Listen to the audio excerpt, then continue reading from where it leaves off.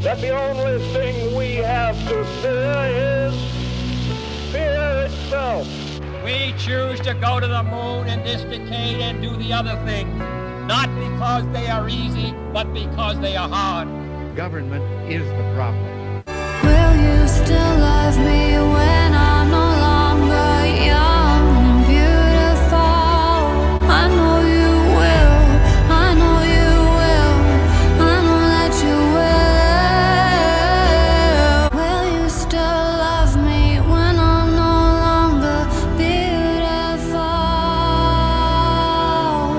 Will you still love me when I'm not young and beautiful? President Review, an analysis of every presidential administration from Washington to Trump. This week, we talk about the fifth president of the United States, James Monroe. Alright, so today I'm all by myself, and we're going to be talking about the presidency of James Monroe. So we're going to finish off the Founding Fathers with the fifth president of the United States, James Monroe. So James Monroe comes down the corner in 1816. He is the fifth president of the United States, and he comes in at the end of Madison's term. Essentially, after Washington left, every founding father president after him had at least one problem or another. Adams was marred by the Alien and Sedition Acts. Jefferson was marred by the Embargo Acts, which essentially reduced free trade. And Madison is marred by the controversial War of 1812, which almost leads to him being a one-term president. But Monroe comes in. He has a pretty accomplished resume. He was a part of he was a delegate to the Congress of the Confederation, and he was also he was a U.S. Senator from Virginia. He was the minister to France. He was the minister to the United Kingdom. He was the governor of Virginia twice. He was Secretary of State. He was Secretary of War. And now he was running for the presidency after Madison chose to respect Washington's wish and not run for a third term in the presidency. So the 1816 election, in spite of it had seemed as though for a while partisan politics had almost ended, because in 1816 you've got James Monroe. He's a Democratic Republican. You'd think after how controversial Madison was, the Democratic Republicans would have become a more controversial alliance, but that didn't seem to be the case for Monroe, because he comes in, he's a Democratic Republican, and he ends up winning by a blowout. So Rufus King is the Federalist nominee, and Monroe pretty much dispatches him. He dispatches him. This isn't like 1812 where it's a very close election. Monroe absolutely demolishes Rufus King, who I believe was actually the running mate for Charles Pinckney in 1804 and 1808. He comes back in his own right, in his own respect, to try and take on Monroe, but ultimately Monroe wins by a crushing margin. Monroe receives 183 electoral votes. Rufus King only receives 34, and Rufus King only gets 3 states. He only wins 3 states in the Electoral College, so this is pretty crushing for the Federalists, and it eventually leads to Rufus King being the last Federalist to ever run for the presidency, or the last Federalist to ever be nominated by the party for the presidency, because after that, the Federalist Party kind of just dissolves. So that's one thing you've got to really give Monroe, is he really helped federalism dissolve. He really took down the threat to the republic that was federalism. He really just dispatched it. Madison and Jefferson did a good job in their own rights in trying to take down federalism. But when Monroe comes in, he essentially, federalism essentially evaporates under Monroe. So Monroe comes into office. He is, as I did say, he has a very impressive resume, and he does get a lot of accomplishments done. So one of the things he does is he signs one of the things he does is he signs the Monroe Doctrine. Well, actually, I'm going to... before I talk about that, why don't I talk about the border? So the border... Monroe is essentially the first president who's really a big border hawk. One of the arguments many people who support open borders will make is that the Founding Fathers never... they were never border hawks. They were never really border hawks. They never really invaded people at the border. They never really had that tough immigration policy that's really, really, really needed. But at the time, it wasn't really needed. We didn't really have a border crisis. And Monroe comes in, and Monroe is essentially the first president who's really a border hawk. He really comes in, he's really a border hawk, and there's the territory of Florida, which essentially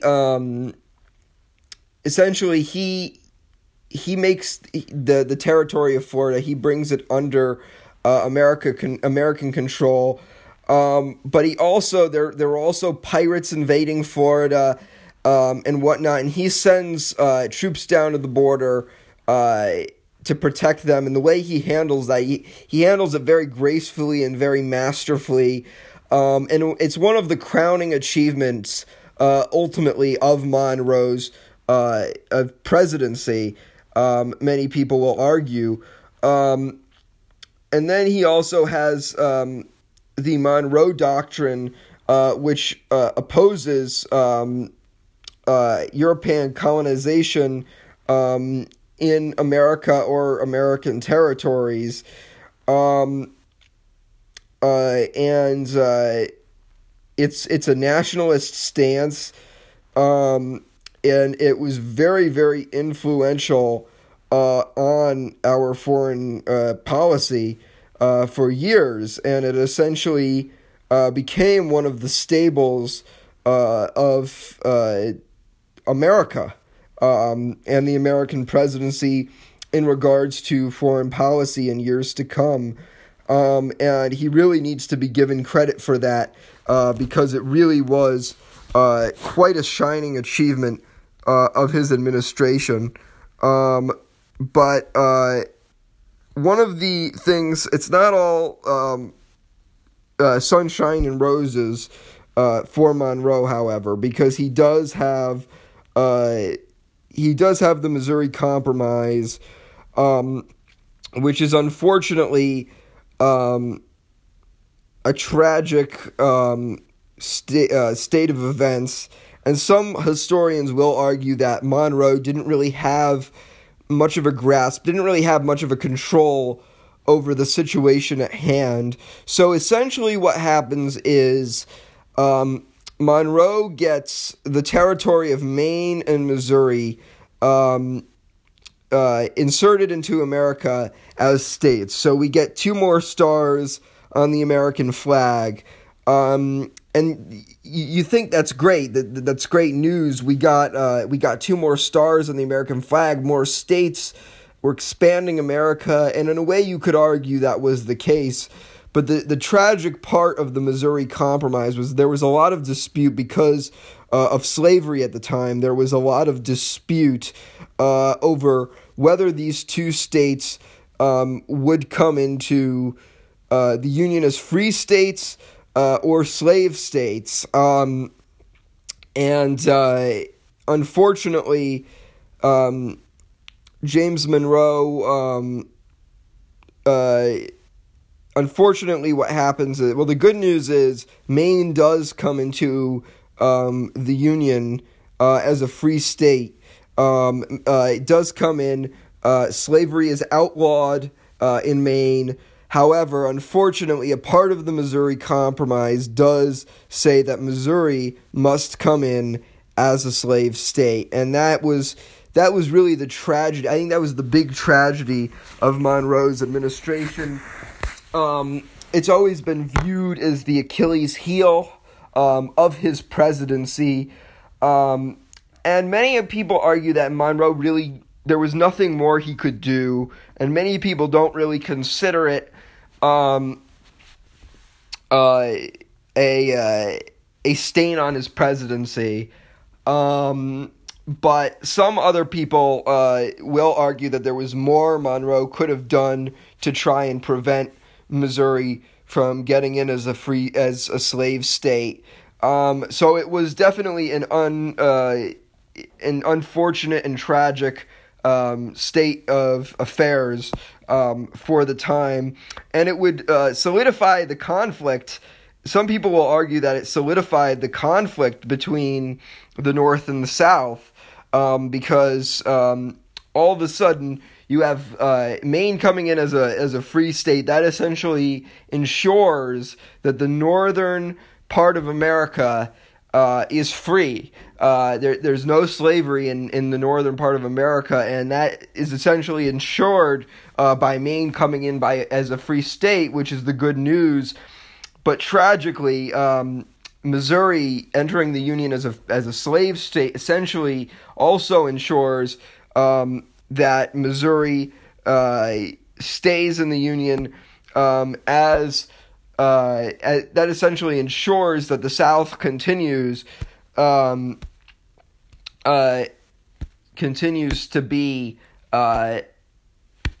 unfortunately struggle with the topic of slavery. Definitely a tragic aspect of his administration. But another thing that Monroe is very, very closely, heavily aligned with is what's known as the era of good feelings, where, you know, we had the Alien and Sedition Acts during Adams. We had the Embargo Acts during the Jefferson administration. We had the divisive and controversial War of 1812 under Madison. At this point, the era of good feelings, at the time that the era of good feelings came about, at the time Monroe came into office, things were pretty lax. We didn't have, there weren't crushing problems, and some people may argue that maybe Madison just kind of got off easy, or not Madison, sorry, Monroe just kind of got off easy. He didn't, this was because of actions that were taken before his administration, but other people will argue that the era of good feelings, because of many of the decisions and accomplishments of the Monroe presidency, that this essentially led to that. So it's very interesting to hear that witness. And again, around this time was when the Federalist Party collapsed, and you've really got to give Monroe credit for that, for really dismantling the threat to America that was federalism. So you really do have to give Monroe a lot of credit for that. And he also